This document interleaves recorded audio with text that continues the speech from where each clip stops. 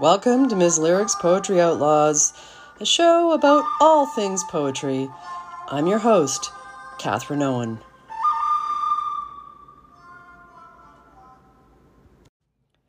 Word musicians. J. J can stand for many things in the world of poetry. I'd like to start off with J.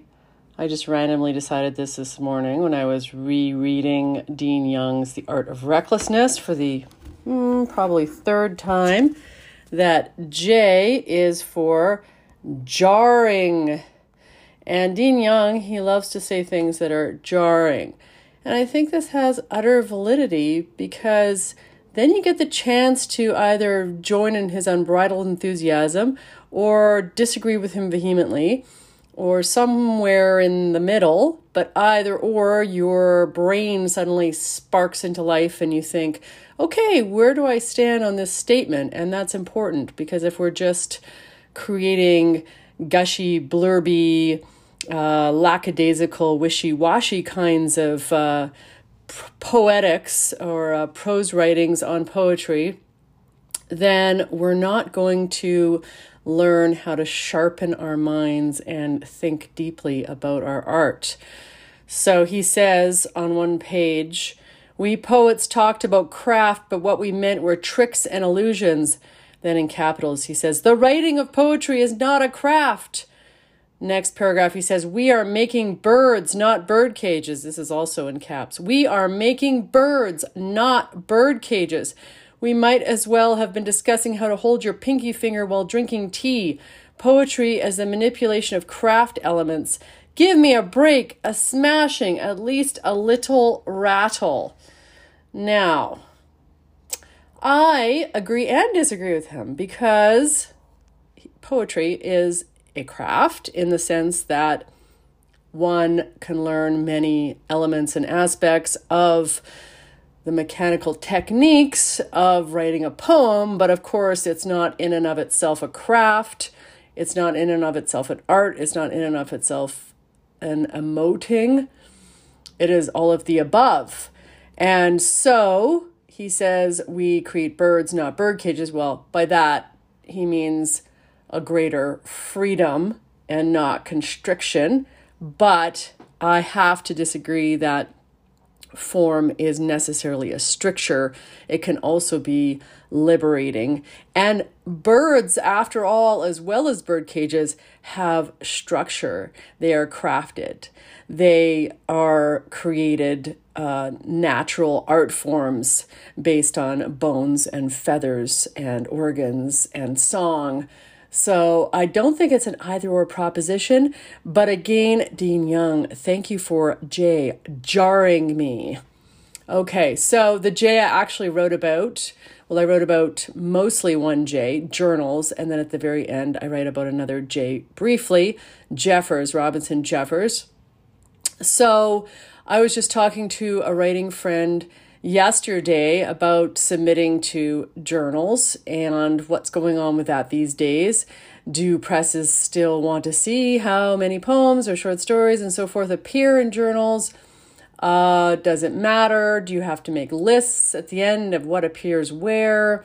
What type of journal should you be publishing in? When I wrote this a few years ago, I didn't submit much to online journals, and now, of course, you can't really get away with not submitting to online journals because I'd say that's almost 3/4 of what's going on out there. I still think we have a kind of slippery relationship with that realm, as in, does it matter as much if you're publishing an online versus a print journal? There's some, abstraction instead of tangibility. Does it have a cachet in the same way? I mean, we know that these poems on a range of online journals are still open for being selected for, say, the Best Canadian or Best American Poetry anthologies. So there's that, or the Pushcart prizes, there's that. But it still doesn't feel the same as it used to. I mean, when I first started submitting to journals in the 90s, there was all print journals. There was no online journals. You had to send submissions via the post, and you had to include a SAISY or a self-addressed stamped envelope. You would actually hear back a lot faster than you do these days, even from the online journals. I think there was just a much more dedicated force working behind these magazines. Maybe there was more grants and more respect for the art form. And you would often get a rejection letter that was personalized and focused on your own work, and you would learn something from that. Whereas now you often get a form letter if you even hear back at all. So it's gotten quite rude. And I really value those journals that take the time to just add a line or two about why they liked something or why something didn't work.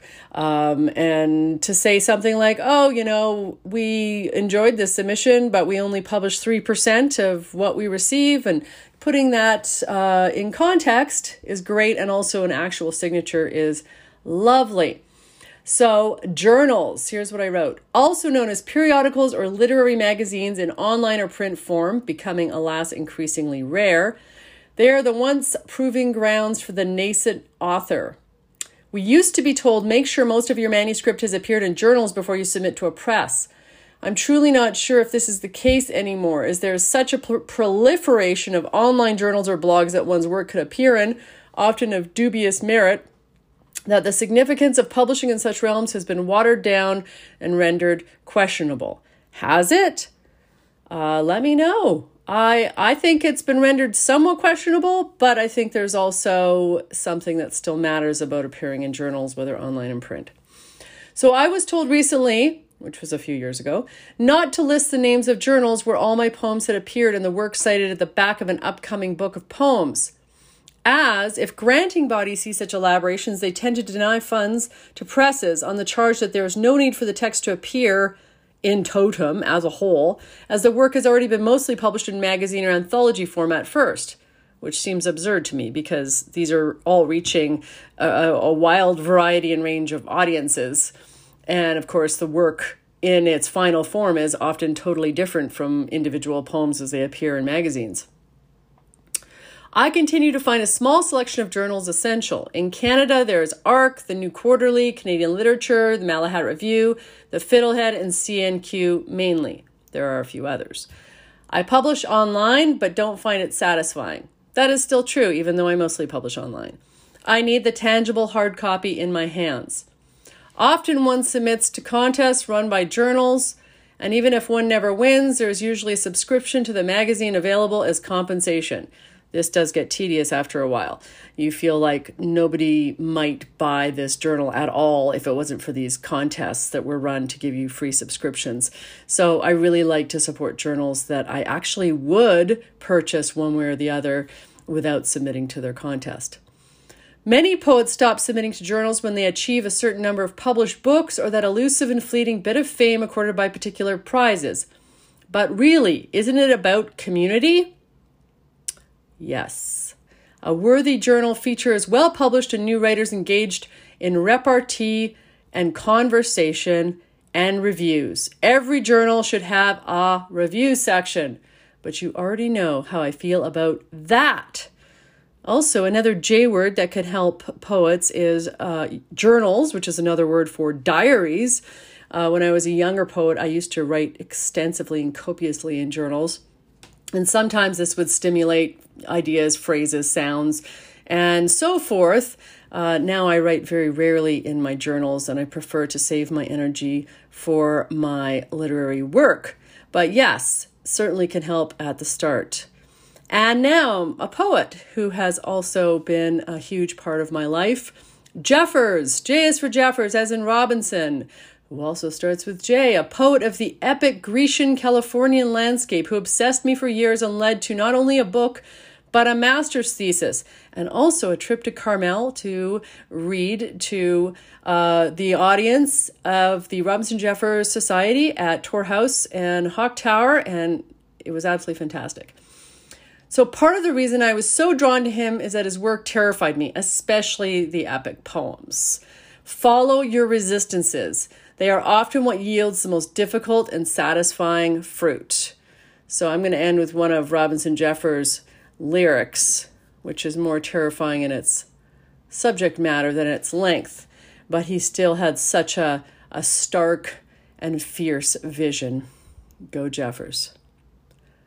The vulture. I had walked since dawn and lay down to rest on a bare hillside above the ocean.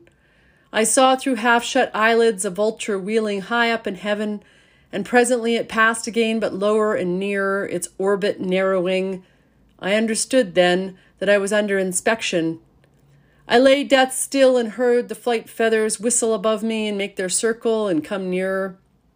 I could see the naked red head between the great wings bear downward, staring. I said, "My dear bird, we are wasting time here. These old bones will still work. They are not for you." But how beautiful he looked, gliding down on those great sails. How beautiful he looked, veering away in the sea light over the precipice. I tell you solemnly that I was sorry to have disappointed him, to be eaten by that beak and become part of him, to share those wings and those eyes. What a sublime end of one's body. What an enskyment. What a life after death. You've been listening to Miss Lyric's Poetry Outlaws. Stay fierce, word musicians.